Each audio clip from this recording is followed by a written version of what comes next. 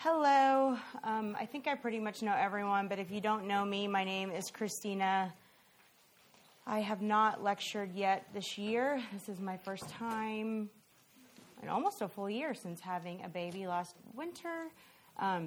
So really starting off with an easy text here to jump back in after maternity leave. I was grateful for this scheduling. Yeah, thanks. Okay, so let's just get started. Knowing or not knowing how a story ends totally transforms the way you experience it, right? Isn't that what makes life so hard sometimes? When we don't know how something is going to end up, it can give us paralysis when it comes to making decisions. It makes it hard to stay motivated, to work hard. Some of the hardest parts of life are wondering how something is going to turn out, right? When the ending is uncertain. Is God going to cure this cancer? Is he going to bring you a spouse? Is he going to, save your children? Is he going to provide you that dream job, right? Those are some of the hardest moments of life. Conversely, when we do know how something is going to end, we are more motivated to work hard and feel more freedom to live life. Knowing the end of a story changes how we experience it. Okay, I have two examples. For example, this summer, I watched the Chernobyl, the HBO miniseries, which was phenomenal. I'd recommend it to anyone. It's about the 1968 nuclear accident at the Chernobyl nuclear power plant in the Ukraine. So I knew before I started watching it that the nuclear reactor core melted down, spoiler alert, and exploded and killed 237 people on impact, exposed thousands others to radiation exposure, which led to cancer, which killed people many years later, and even like birth defects and like babies were born stillborn. It's just awful, y'all. Horrifying realities. It impacted the environment. Like people still can't go there without like fully dressing up in all this gear, right? So knowing how awful the explosion was and the ramifications of it made it almost unbearable to sit through HBO beautifully tell the horrifying story of how it happened, right? Because you're watching these people, these leaders, force dangerous reactor tests in reckless and irresponsible ways, and then they lie and they keep telling these firefighters to come in and these first responders that there's just a fire and they need to come put it out. And I was just so angry, right? Because I know that like that's not true, that's not what's happening, and they're just asking all these people to like come to their certain death, basically. I was angry because I knew the horrible and unjust outcome of the story, right? Okay, on the opposite end, I recently read Rachel Denhollander's new memoir, What is a Girl Worth?, which I would also totally recommend. She's the woman who first went public with her story of abuse at the hands of Larry Nassar when the 2016 USA Gymnastics scandal broke. And the story is really hard to read. It's about how she was groomed and abused in plain view of her unsuspecting mother. But it was much easier to get through because by the time she wrote the memoir, Nassar had already been sentenced to 360 years in prison for abusing over 250 girls. Justice had been served, right? It made reading the story of his awful abuse way more endurable.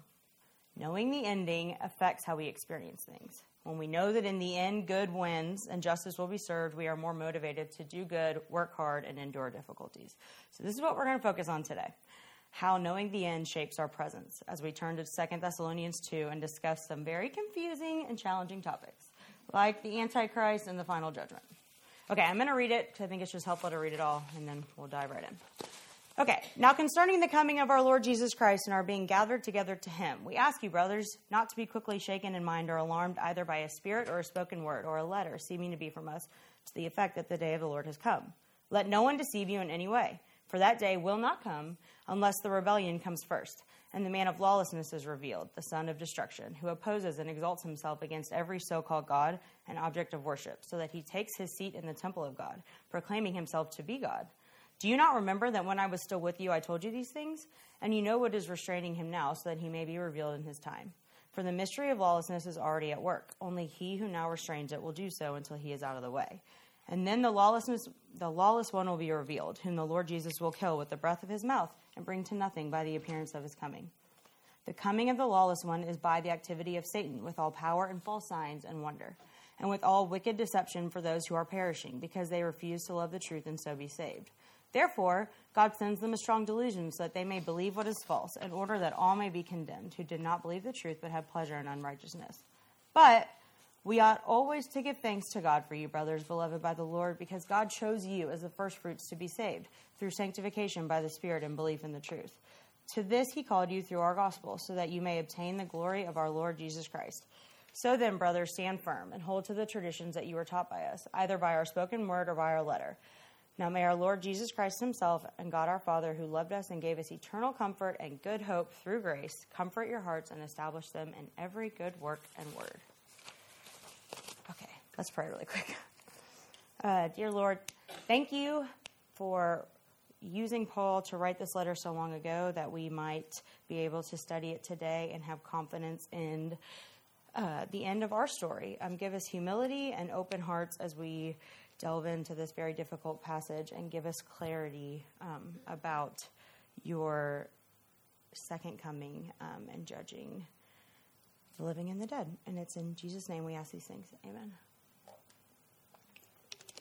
Okay, so this is a super complicated and confusing text and topic. Let's just put that out there. I'm probably not much more confident than y'all are standing up here talking to you today, but I'm going to try. So I think, honestly, though, that we make it harder for ourselves to understand than it needs to be.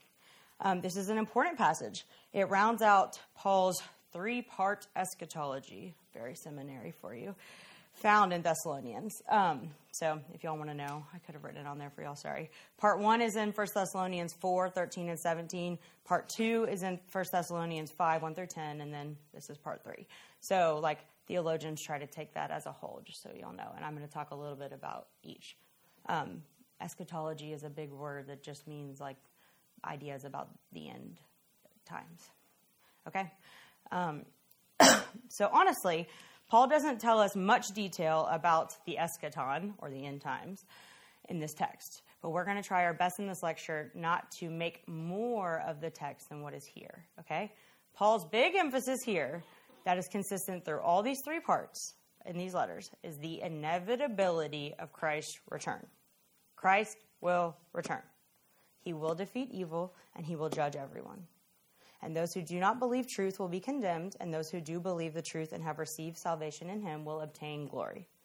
This is Paul's whole point. Christ will return. And this inevitability should shape our lives in the present. So briefly, in our time together today, we're going to look at this chapter and try to understand it in light of the inevitability of Christ's return, and think together about how this future reality might change the way we live our lives today. So let's say it again before we get lost in the weeds of this text. Christ is returning, and it should change the way we live. Okay? Okay. So I created a basic outline. I'm actually kind of proud of myself for this outline this time, for us to navigate the chapter. So I broke it up into 3 parts: a warning, a correction, and an encouragement. So first, the warning. In the first 3 verses of the chapter, Paul issues a warning to the Thessalonians. He says, "Do not be quickly shaken in mind or alarmed, and let no one deceive you." Paul is writing this to the Thessalonians in particular, but I think it's very applicable to us today as we delve into this topic. The Thessalonians had received some false teaching between the 2 letters, 1st and 2nd, and Paul is writing to correct what they had heard in the meantime. Someone, Paul isn't even sure who or how, had told them that Christ had already returned, and they missed it, and it didn't really change much. And now, evidently, they were anxious, confused, and doubting if following Jesus was even worth it. Paul starts here, and he returns to this idea twice more, because he is certain that it won't be the last time the church is confronted with false ideas about Jesus. And so he exhorts them, don't let everything you hear cause you anxiety or lead you to be deceived. Instead of being immediately anxious or deceived, he calls them to test what they hear against what the apostles have taught them. So in verse 5, later, he pleads with the Thessalonians, "Don't you remember what I taught you about this?" In a very relatable verse for me as I parent young children. Don't you remember I told you this was going to happen? In verse 15, he exhorts them to stand firm and hold to the traditions that they were taught by him. Paul's warning for the church then and for us now is that we will encounter false teachings about Jesus, and there is a power at work in the world to deceive. More about that in a second. And he wants them and us to be prepared to hear false teaching and to discern what is true about our Lord. And so, in this spirit, we are going to approach this next section, Paul's corrective teaching about the second advent, the second coming of Christ. seeking to gain preparation about Christ's return, not just engage in speculation about Christ's return, okay? And we must take a deep breath and not allow ourselves to be quickly shaken in mind or alarmed by how much is actually left unsaid by Paul about the coming of our Lord, okay? So in this vein, I'm going to answer 2 questions about the next part of this chapter. What do we know about Christ's return, and what do we not know about Christ's return? So in every phase, we're going to ask those 2 questions. It's important to remind ourselves that what we don't know, so we don't fall prey to the speculation in the world about Christ's return, but instead can stand strong in what we do know about Jesus' second advent. This really is an act of trust in the sovereignty of God and the sufficiency of Scripture. This is one of those texts where Paul alludes to details that he shared with the Thessalonians in person, but he doesn't include them again in this letter, so they're not preserved to us today. And the question is, for us, as curious as we might be to know what Paul might have said all those years ago, can we trust that the Scriptures that we have, that God himself preserved all this time, are sufficient for our salvation? That they include what we need to know about God, to know him, and to follow him. And in addition to trusting in the sovereignty of God and the sufficiency of Scripture, we must approach interpreting any apocalyptic or prophetic text with great humility. Interpreting prophecy in Jewish apocalyptic literature is really hard. A helpful exercise for us, if we're ever starting to feel too confident that we know exactly what Christ's return is going to look like or when it's going to happen, is to go back and look at the 4 Gospels. Have your little study Bible there and note every single time in Matthew, Mark, Luke, or John that they record that Jesus fulfilled an Old Testament prophecy, and then go read that Old Testament prophecy and ask yourself, is there any way I would have guessed that that's how Jesus would have fulfilled that Old Testament prophecy? The answer more often than not is no, right? That's part of why so many Jews miss Jesus in his first advent, is because prophecy is hard to understand. Okay, so we're going to approach this text with that same humility and admit freely what we don't know. So, after warning the Thessalonians to be on guard in the future against false teaching and not to let themselves be deceived, he corrects the false teaching that they heard and states unequivocally, Jesus hasn't come back yet. Y'all didn't miss him. But he is coming back, and he describes what I want to call 3 phases of the end times or the eschaton or the second advent. I'm going to use all of those terms interchangeably. The first period I called restraint. The second period I'm calling the rebellion, and then finally retribution, just to get some alliteration there with our R's. So disclaimer, Paul doesn't address these in chronological order, but I'm going to address them in chronological order because it's my lecture and I get to do what I want. So phase 1, the period of restraint. What do we know about this phase? Well, we learn in verse 7 that there is a mystery of lawlessness already at work. At the time, Paul was writing to the Thessalonians, and we know that there is also someone working to restrain this mysterious force of lawlessness and the lawless figure it exudes from, called the man of lawlessness. More on him in a second. What do we not know? We do not know who this restraining figure is. People have speculated aplenty throughout the 2,000 years since Paul penned this letter, but the reality is he does not tell us. Evidently, the Thessalonians knew from their time in person with Paul, as we see in verse 6, but God did not deem it necessary for us to know who this person is. At a bare minimum, I think it's safe to say that the restrainer is God's agenda, which is delaying Christ's return. Right? God is sovereign, and he is in charge of all of this stuff. Sometimes, especially in the midst of struggle and difficult times, we're tempted to ask why. Why is God delaying Christ's return? Right? Why is he letting people suffer? I think it's safe to assume that God is delaying Christ's return because he still has work to do. He is saving souls. There are more babies to be born and baptized. He is still adding to the fold. This is motivating for us as we sit here in this present age and wonder, are we just supposed to bide our time until we die or Christ returns? And the answer is no. We're supposed to work, right? Knowing how the story ends and that God is delaying his return intentionally should motivate us to work hard and share the gospel. So back to what we do know. What is this mystery of lawlessness that is already at work in this present age? The present age is like a common term for the time between the 2 Advents, which the Thessalonians were living in and we're still living in now, right?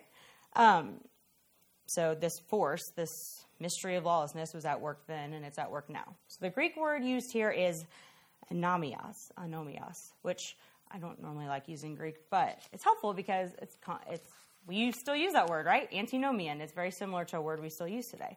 And it literally means without law or anti-law. So this mysterious power at work isn't a power of disobedience, okay? Disobedience recognizes the law and doesn't obey it, like my children all the time. And me, I'll be fair. But this mysterious power just rejects law altogether. Lawlessness does not recognize morality. So unlike the philosophies of all the traditional religions, which say there is something outside of mankind, usually a deity, that tells us what is right and what is wrong, the philosophy of lawlessness says, who's to say what is right and wrong? Only I can say what is right or wrong for me. It's important to try to understand this power at work in our present age so we can recognize it for what it is, right? Surely Paul includes this for the Thessalonians so that they can make sense of what they are experiencing and be on guard against deception by this mysterious lawlessness.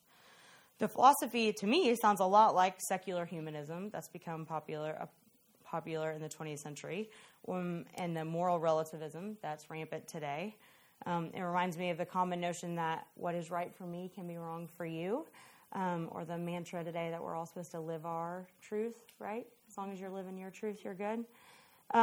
This philosophy has seen a rise in political regimes as extremes on both sides of the spectrum, fascism on the right and communism on the left, which both dismiss the notion that violence against humans is inherently wrong, right? And they insert these authoritarians inserting themselves as the author of morality.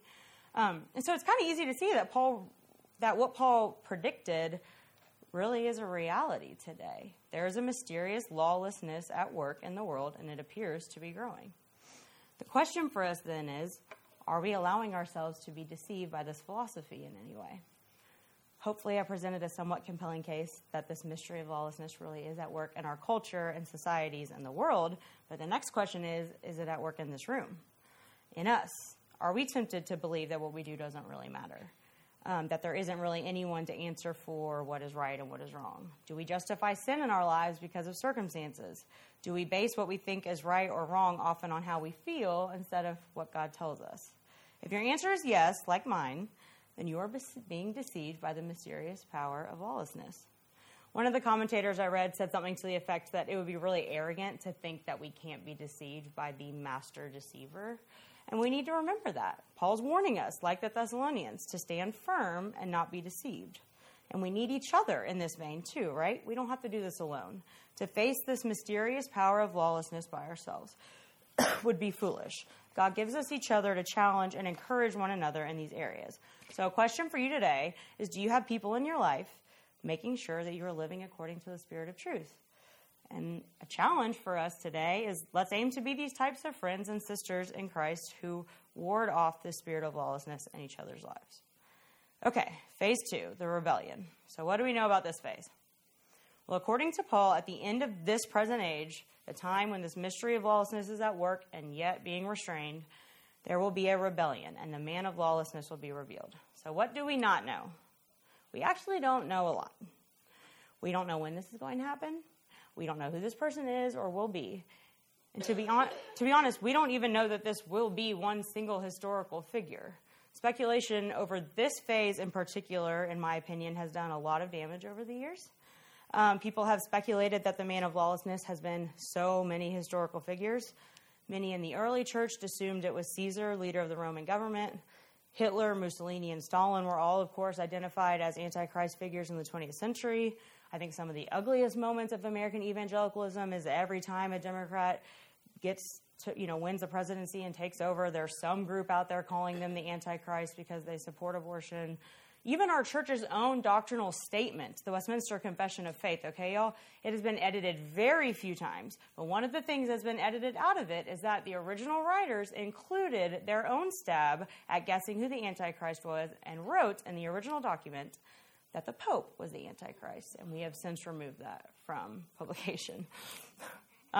Such speculation has led to racist and anti-Semitic ideas and prejudices against Jews in particular, because some interpret the phrase in verse 4 that he will take his seat in the temple of God to be evident that the Antichrist must be a Jew if he has any place being in the temple.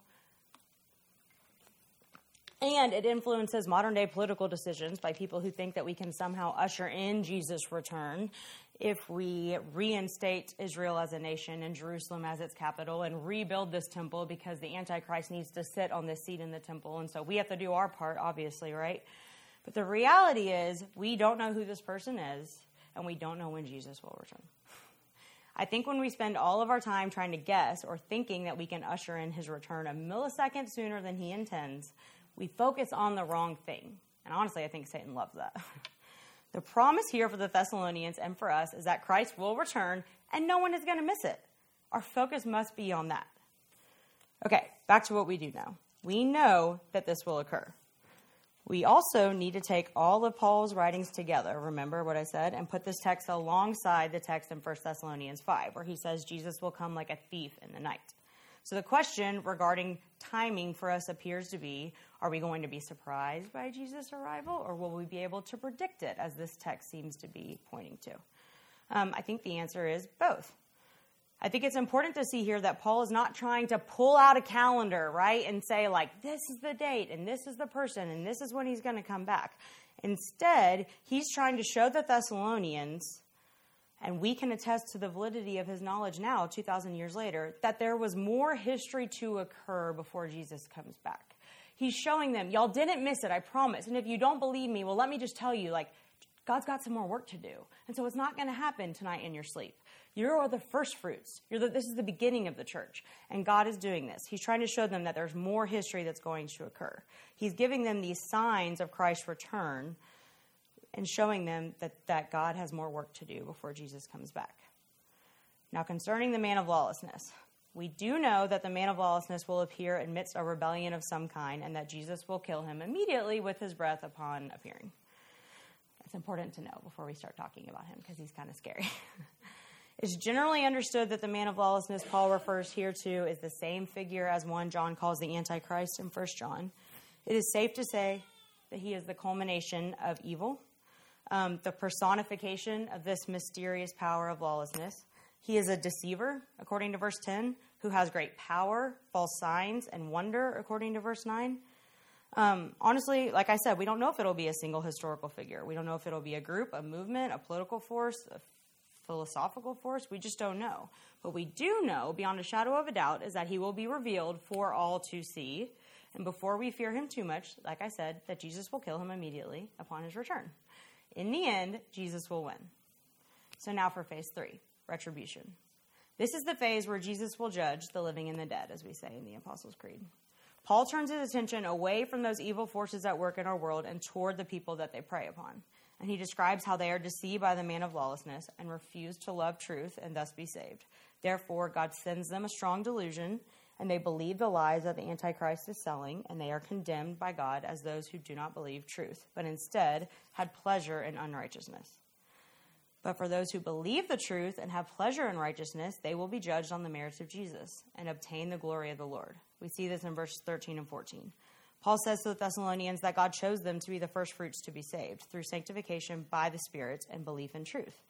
To this salvation he called you through our gospel, so that you may obtain the glory of our Lord Jesus Christ. Paul is using this section to contrast the ending for those who belong to Christ from those who do not.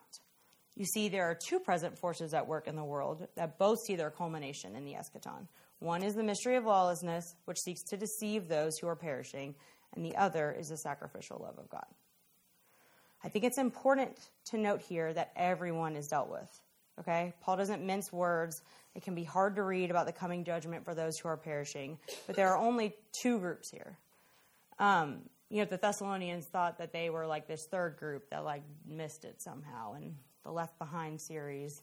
I don't know if y'all have ever read that. I read it all as a child, which makes me kind of angry now. But it's the same idea that there's like this third group of people that like somehow just like won't know that any of this occurred. And like, anyway, I'm not going to get into like the period of tribulation and all that arguing, but this text doesn't really leave room for that. There's two groups of people. One that's being judged and condemned, and one that's being judged and obtains the glory of God. No one's going to miss it. You can't miss Jesus' return. Not those in Christ and not those outside of Christ. Everyone will know. The man of lawlessness will know. Everyone will know, right?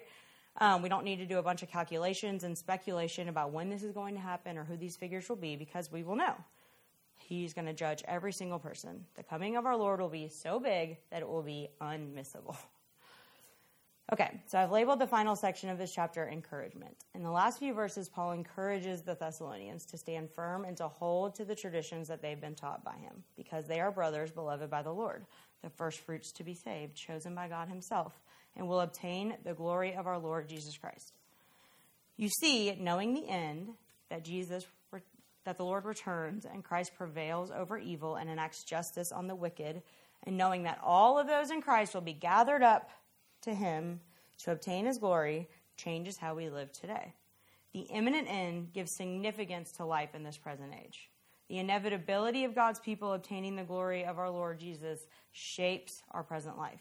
It gives us eternal comfort amidst affliction, hope through grace, and enables us to do every good work and word, as Paul prays in 16 and 17. Remember what we know about the Thessalonians. They were experiencing intense persecution, right? They were in the middle of a bunch of hate. Their families had disowned them. They couldn't even find employment. I'm pretty sure they were physically being beaten, jailed, killed even. So Paul found it utterly necessary to correct the idea that they had missed Jesus' second advent and assure them of their salvation and his inevitable return. In the face of much hardship, this is what Paul knew they needed to hear, because we live differently when we know how the story ends. But as we see here in these final verses of chapter 2, it isn't just head knowledge, okay? It's not just got to figure this out in my head. Throughout his writings, Paul is clear that he believes in what the theologians like to call the already but not yet, right? So he believes that Christ has already come and ushered in salvation for those who believe, but has not yet defeated evil for good. But he believes the reality of our future glory bears on our life already, in a spiritual way, in a way that is active and alive and living and changes you, right? Not just inserts knowledge into your head. We get glimpses and tastes of the coming glory that enable us to stand firm and hold to the traditions we've been taught. You see, when you are a beloved child of God, your heart changes from lawless to law-loving, and you are motivated to obey and follow Christ.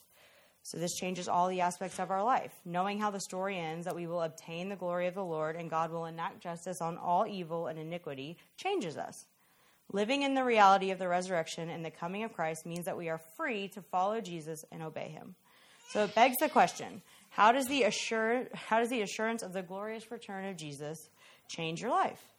What are you tempted right now not to obey? Where are you tempted not to obey God's law? And how does this knowledge and assurance free you to do so? Knowing how the story ends for unbelievers, I just want to add this.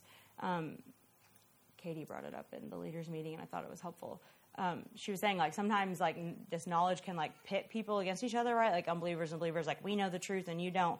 But it really should humble us, right? And motivate us to share the gospel with people. Like I said, God is still working, and we're called to that same work. We live in the present age, the time between the advents, right? So we should want to share the gospel with our unbelieving friends and speak truth to the lawlessness and believe that God is capable of changing dead hearts just like he changed ours. It should not lead us to arrogance. Confidence is not arrogance, okay? I guess is what I'm trying to say. And it should humble us and give us tender hearts. So knowing how the story ends changes us today, right? In addition to enabling us to obey Jesus more and more, knowing how the story ends can bring us more patience today with other people and with ourselves. It can bring us joy in our suffering like it did for the Thessalonians. So a question for us to reflect on today is, what are we not willing to wait for? Waiting on Jesus is to change us or to change our loved ones is often really extremely challenging. We grow really impatient with Jesus when we watch loved ones sin or struggle or refuse to change, right? So how might the assurance of Jesus' return change the way we wait for him to work in our lives or the lives of our loved ones? How does the inevitability of Christ's return enable you to be more faithful in the present? How does it reshape your loves? How does it change the way you view your time, your money, your resources? All of the boldest saints throughout history, some that come to mind are Martin Luther, Dietrich Bonhoeffer, Martin Luther King Jr. They were all very sure of where they were heading. right? That was the only way they could do the brave things that they did. It gave them courage to stand up to a church teaching, wrong things. It gave them courage to break the civil law for Bonhoeffer and MLK often, right? They were so sure of God's sovereignty and his goodness and that his justice would reign. And it's what enabled them and emboldened them to face these trials and persecutions and struggles, right? And they did it with courage and strength, and they obeyed God's law above even the other laws in their lives that they could correctly see were actually, in fact, lawless, right? Because they were unjust. They feared God, their judge, more than man, and they fought for truth and justice and righteousness. And like the Thessalonians and these saints before us, we need to rest assured in Jesus' triumphant return and allow this assurance to change our lives. That's it. Go in peace.